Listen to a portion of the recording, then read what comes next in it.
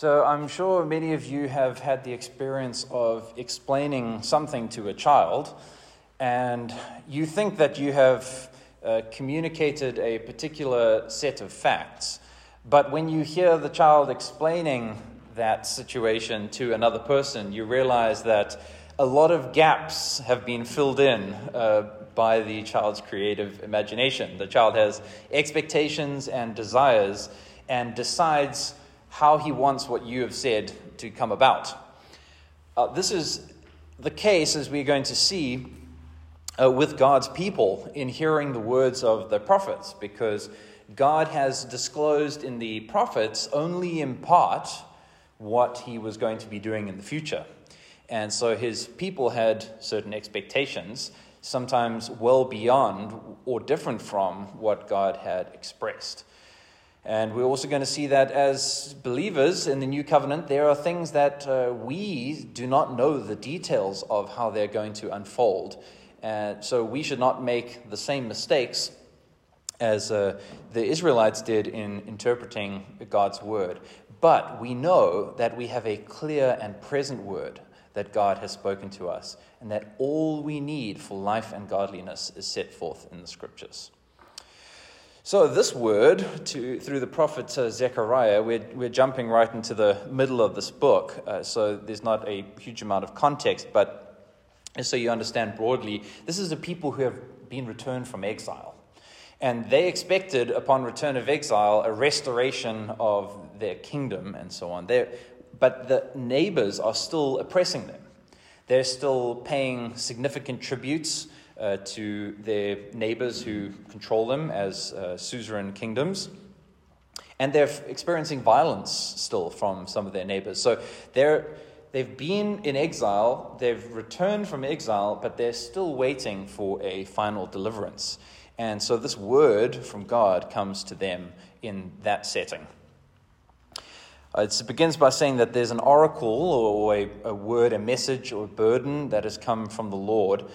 And it says against the land of Hadrach in your translations, but probably in the land of Hadrach, because it says there's a resting place that it is hiding out, essentially. It's encamped in Hadrach and Damascus. Think of the word personified almost like a squatter that's just there, taking up space, not doing anything, but just sitting there. And the people are waiting. Again, your translation says, "For the Lord has an eye on mankind and on all the tribes of Israel." That should actually be the other way around. Mankind and all the tribes of Israel have an eye on the Lord, are waiting to see what he is going to do. This word is sitting there, and so there's an expectation from the people. What is going to happen next? Well, this begins by talking about a couple of cities that border northern Israel. That's Hadrach, Damascus, and then on the coast, Tyre and Sidon. Sidon is they are both coastal cities, wealthy port and trade cities, and they have become very wise, especially in their own sight. But they are powerful nations or cities with a military a navy almost, that will be mentioned later. But suddenly, the word gets moving, and it comes against Tyre. Tyre has built herself a rampart, which means an impenetrable fortress wall, essentially. Something like this is mentioned in the book of Nahum as well, where this Assyrian city has built itself what appears to the rest of the world to be an invincible wall. And she has collected so much money that there's more silver than there is dust on the streets. There's more gold than there is mud on the streets of Tyre. Extremely wealthy. Essentially untouchable. Safe, secure, mega wealthy nation. But behold, the Lord will strip her of her possessions. And this verb is something that's used in Nahum as well to describe the stripping of the harlot in in public to shame her, which is the Assyrian overlords against Judah. But here it says that the Lord will strip her of her possessions, so she'll go from wealthy to in poverty, strike down her power on the sea. Those boats are no longer going to be floating, but will be sitting on the bottom of the ocean, and we should be burned by fire. And the neighboring nations like Ashkelon, Gaza, Ekron are going to see it, and they will be terrified. Why? Because they were also wealthy and powerful cities. And so they thought, we can be confident because we are like this city as well. But when they see this pinnacle city being destroyed, they will go into total panic. So the Lord has moved further south from the north and is now moving on a march, a divine march down towards Ashkelon and Gaza too. So this is the Philistines. All of these cities mentioned in verses 5 and 6 are, so Ashdod, etc., Gaza, Ashkelon, these are all Philistine cities. So that's why they called like the pride of Philistia. So not only is he going to destroy places in the north, but he's going to march south and destroy these places as well. These great cities will be laid low because what they trusted in was military power and wealth. You see, the Lord is going to confound their hopes. He's going to show that what they had confidence in was actually completely powerless. What's interesting, though, is we get to verse 7, and now this divine warrior seems to turn into a dentist. Because he says, I will take away its blood from its mouth and its abominations from between its teeth. So he will rinse Philistia's mouth with Listerine, and he will floss their teeth till they are pearly whites. What is this dental imagery? This is talking about idolatry. First, the blood in its mouth refers to the blood sacrifices that are drunk to the swine gods by the Philistines. So they slaughter animals, drain the blood, and drink it in part of a porcine kind of slaughter sacrifice. And they eat meat offered to idols. So that's why it talks about the abominations from between its teeth, this impure, evil, sacrificial meat that they've eaten. So what does it mean that God is going to come and cleanse their idolatry away? Isn't that interesting? Because he said that he's going to humble these cities and destroy them.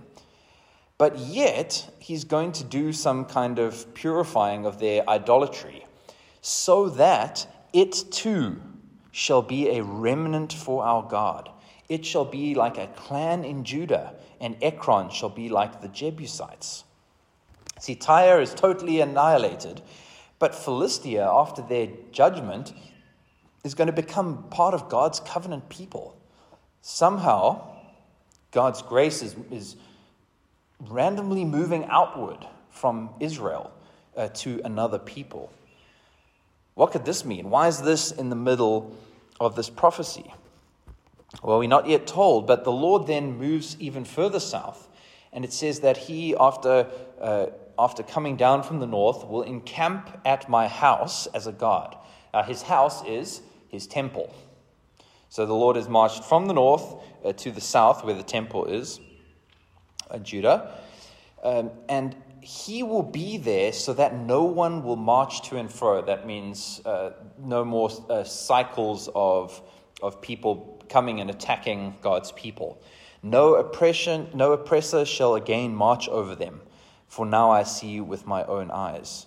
So the Lord is going to take up residence in his temple, and as a warrior king is going to protect his people. That's part of what the king does, is he protects his people, protects and secures the borders. So this is essentially a military parade where the powerful conquering king has come from the north, the Lord coming in fury, and then to establish peace for his people in their land. This means a lot to the people who are hearing this oracle, because remember, they're being oppressed from the north and from the surrounding kingdoms. And they're in the south, in the promised land, where they expect peace. And God is promising that he, as the divine warrior, is going to come on the march and bring peace. So what we should see in the first kind of 7 or 8 verses is, firstly, this group of cities is a historical bunch of Israel's enemies, including the Arameans to the northwest, the Phoenicians in the northwest, and the Philistines who are in the southwest. And somehow during this march, the Lord also becomes a redeemer of one of these people. But the conversion of foreign nations was not part of how Israel originally understood God's promises to them. And here we see the start of some changes. But in terms of what this teaches us is that the nations who rely on their own strength and wealth as if that makes them like gods are in for a great surprise. And God's people can always have confidence that God is going to vindicate those who set themselves up as enemies of God's people. It also gives us a touch forward on what's going to happen in the day of the Lord. That those who are of kings and high places, who see themselves as like gods, Revelation says that they will hide in the caves and cry that the rocks of the mountain will fall on them to hide them from the face of the wrath of the Lamb. Because they will discover that what they trusted in had no power whatsoever at the coming of the day of the Lord in his military power. And so the prophet's rebuke of these nations and their self-reliance is also a reminder to Judah that God would fulfill his promise in a different way that they expected. Because in Zechariah 4:6 is that well-known but often misused phrase, "Not by might nor by power, but by my Spirit, says the Lord."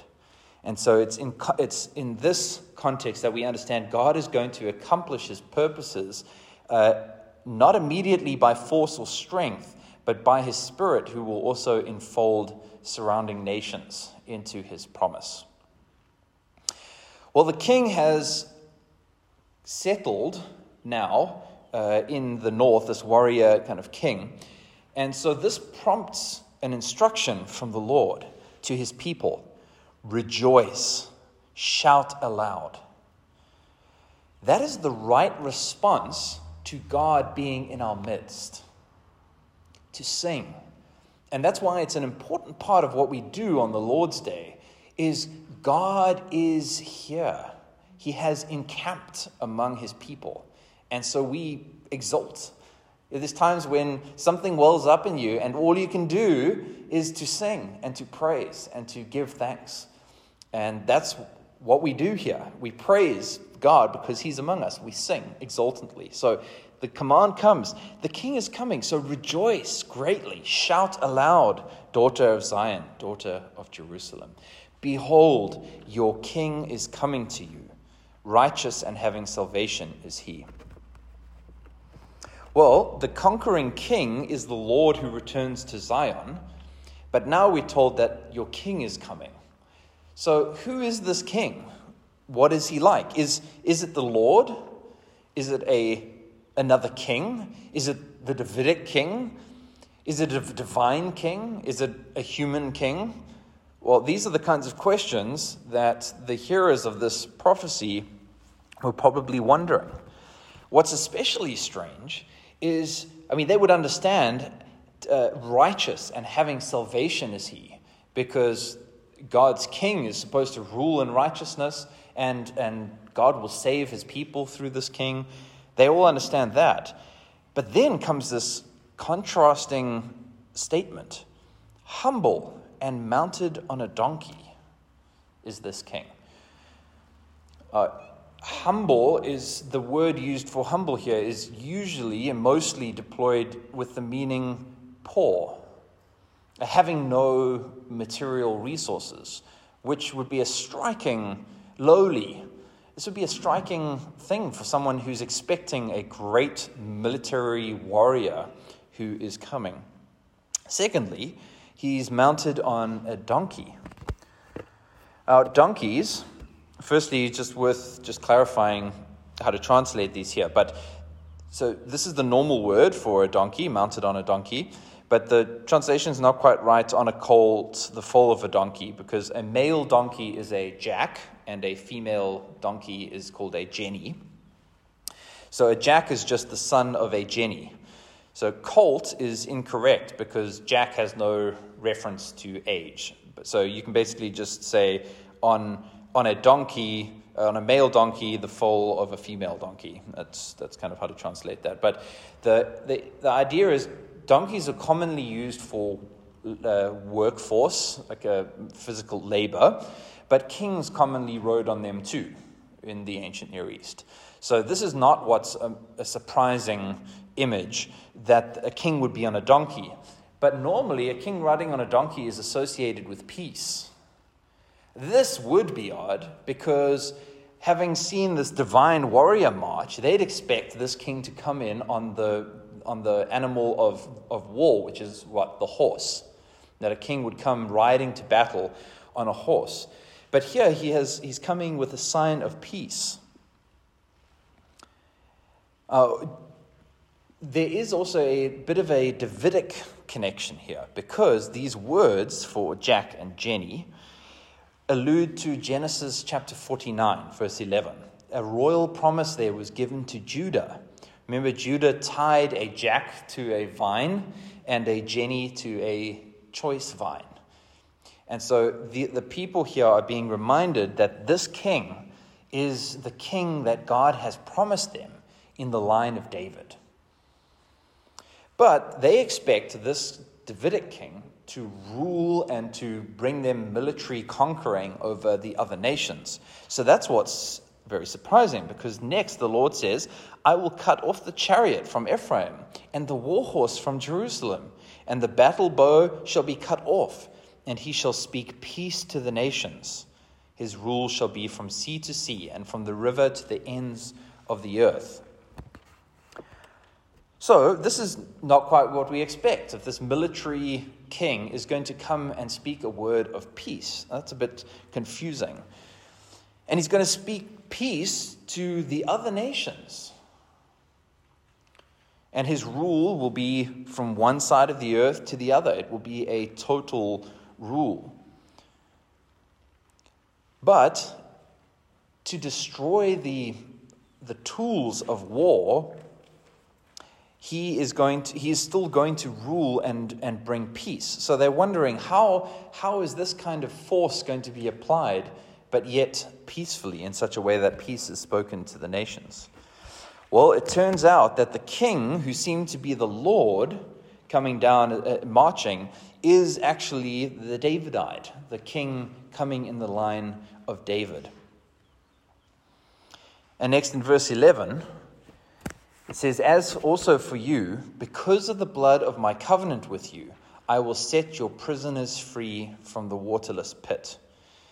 Now, when he says, as for you, that's a personification for Zion or Jerusalem, right? That was told to rejoice greatly and shout aloud. What we are to understand, it's not super clear what waterless pit is here, but probably because of the use of pit to refer to Sheol in the Old Testament, and it's being a dry, parched place, this is probably a reference to death. So I will save your prisoners from the waterless pit, which is death. So there's this connection with death here. And the most likely thing being referred to here is the people who are still trapped in the Mesopotamian diaspora. So although a large number have come back out of exile, there are still those who are trapped among the foreign nations. So the Lord is going to come and perform a jailbreak for the people still in captivity. And how does he do it? And why does he do it? Because of the blood of my covenant with you. Now, the blood of the covenant that phrase is only found once elsewhere in the Old Testament, and that's in Exodus chapter 24. This is the ratification ceremony of God's covenant with Israel, where they promise to do what he has said, and he has promised to be their God. So this sacrifice seals the covenant to make God's people his people and to make God their God. That's probably what they would have understood.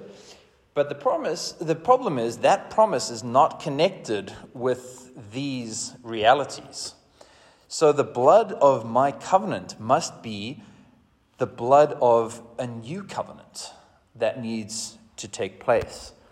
And so by this new covenant of the blood of a new covenant, God is going to release these trapped people in the pit.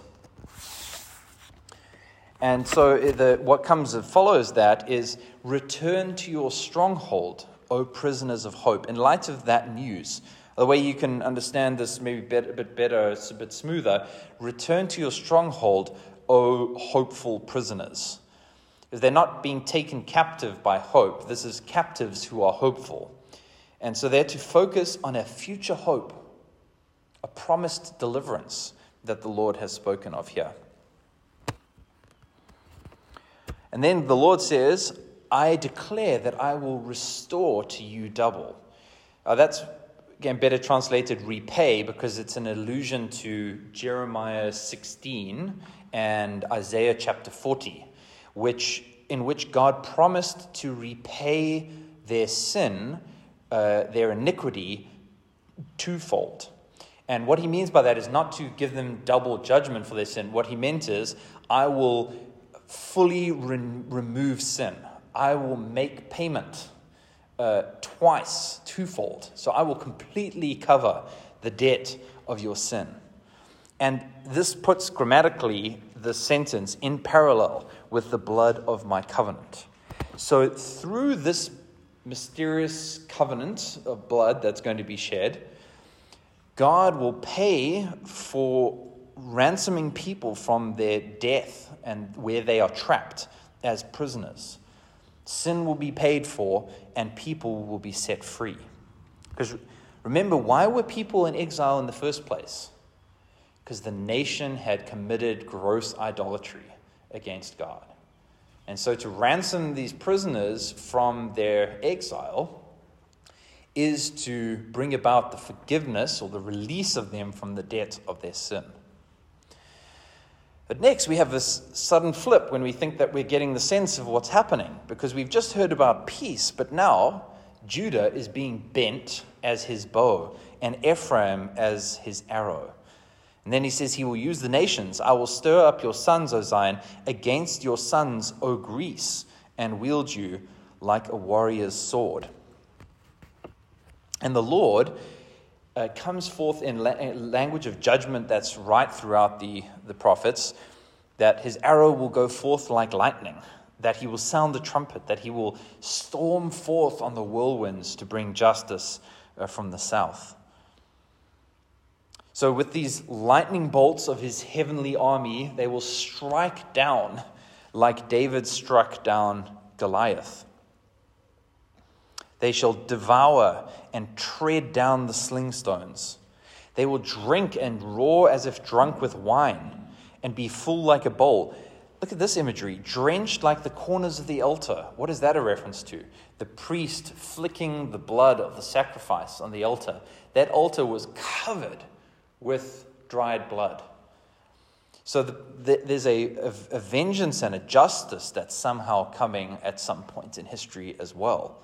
And amidst all of that judgment, that turmoil, the war that is happening, verse 15 says, the Lord of hosts, the God of the armies of heaven, he will protect them through this judgment and make them the victors.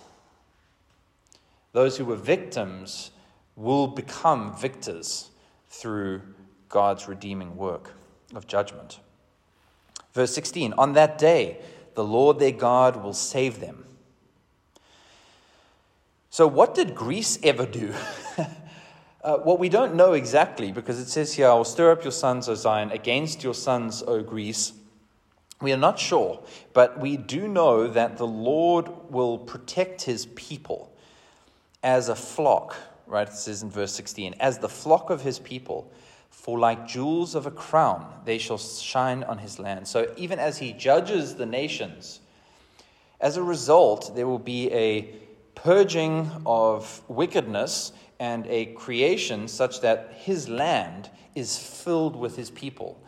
And this imagery is spectacular because the sheep on the side of the mountain to the Lord is like jewels on a crown.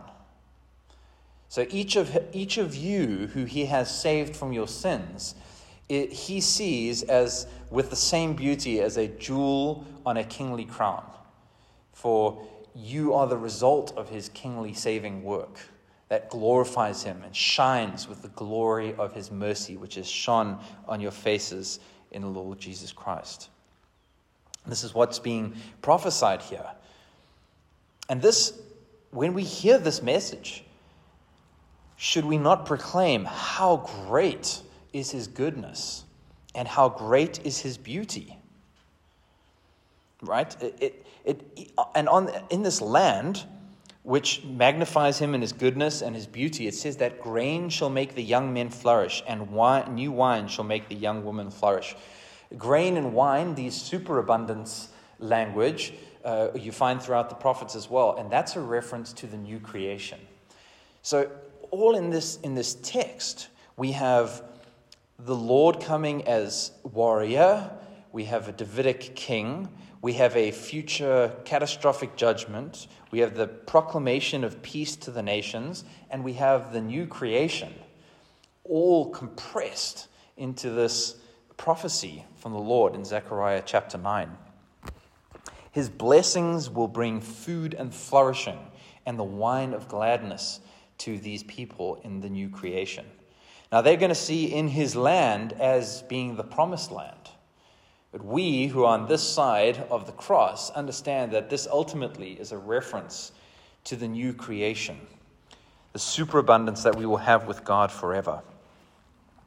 So, as returned exiles, the people were waiting for the Lord to come and deliver them and to bless them. They were expecting to rule among the nations, and they were confounded because they've come to their homeland and they have a temple there, but they have no king. This is topsy-turvy. It makes no sense to them. And so they're probably wondering at the end of this, well, you've promised us a king, and we know that it's going to be a Davidic king, but when will we get this king? And when is this blood the new covenant? They are still prisoners for some time, but prisoners of hope. You see, even for his people here, God's answers to their prayers and cries for deliverance were not quite what they were expecting. They would have had it one way, but the Lord is always going to do what is wise and perfect, for he has no other counselors but himself. See, the king they expected is kind of different. The Lord is depicted as a warrior, but now the king is poor. Yes, he'll reign from sea to sea, but he's going to come and speak a message of peace. Well, as we shoot forward in redemptive history, as we read from Matthew chapter 21, 1 week before his crucifixion, the Lord Jesus mounts a donkey and rides into Jerusalem. And what did the crowds cry? Hosanna to the Son of David. Blessed is he who comes in the name of the Lord. Hosanna in the highest. And so they did rejoice as Zechariah had commanded them to. The Lord through Zechariah had commanded them to. And they saw, the people whose eyes were opened saw what was going on. But even they didn't fully get it. Because when asked who he was, they said, Jesus, the prophet from Nazareth. They said, blessed is he who comes in the name of the Lord, which is true. But Jesus was not just the Messiah, he was also the warrior God king, sent in the line of David. So what they should have said as well is, blessed is he who comes in the name of the Lord, but blessed be the Lord who is among us. You see, they quote the first part of the fulfillment of this prophecy. Yes, that their expected king is coming, humble and mounted on a donkey. But this was not the king that they expected. They just assumed that he was a human king who'd been sent. Yes, a Messiah figure, but only a human king. But this king, Jesus, was both Son of God and Son of David. But what we couldn't quite tell in Zechariah, and what the crowds couldn't quite tell when Jesus rode in, is that a covenant blood was needed for this double repayment. The people, when Jesus rode into Jerusalem, didn't think that they were in death, in Sheol. If you'd said, you're in exile, they would have said, what do you mean? We're in Jerusalem. We seem to be experiencing peace. But verse 11 is what was key. That he would come and set prisoners free. And that's what the Lord Jesus came.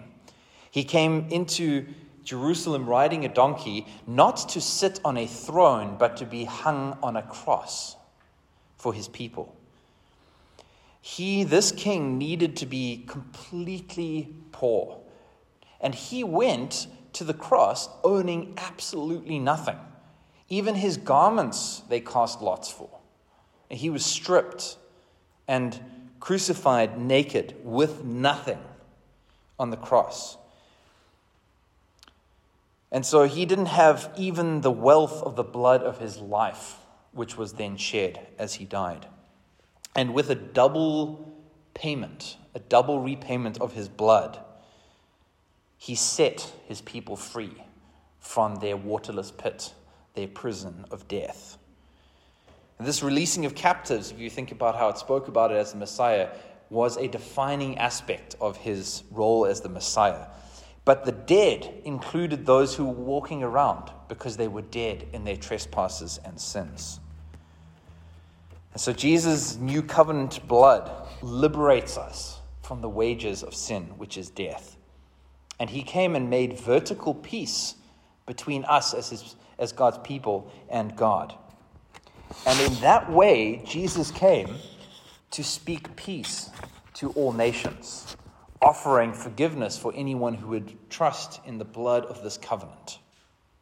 But the thing is, this prophecy is not yet totally fulfilled because, yes, the Messiah has come, and yes, the blood of the covenant has been shed.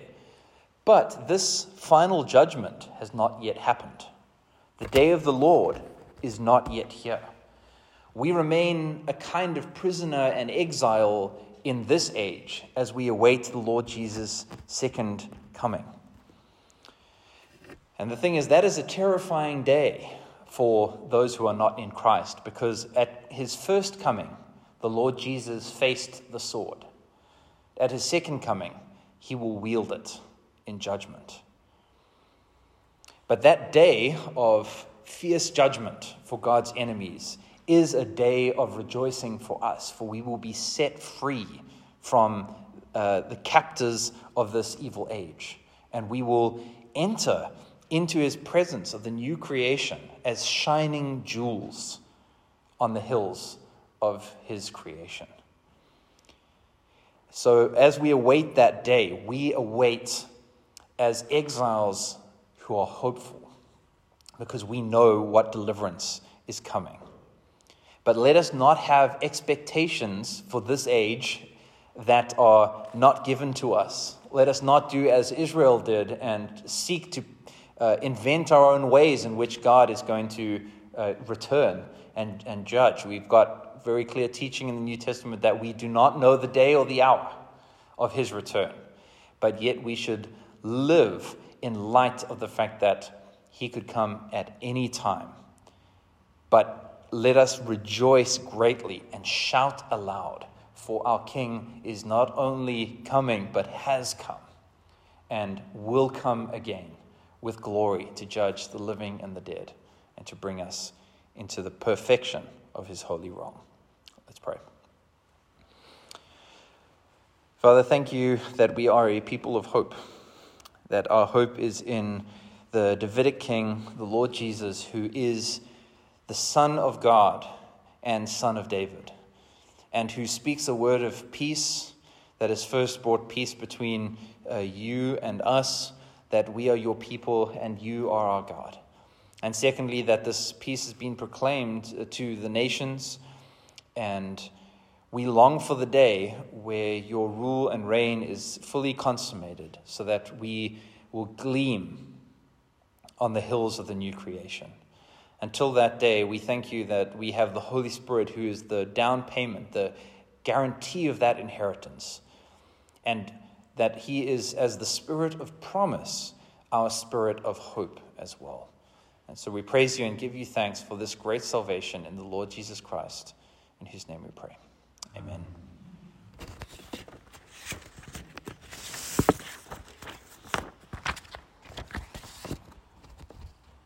Well, let us stand now and confess our faith together.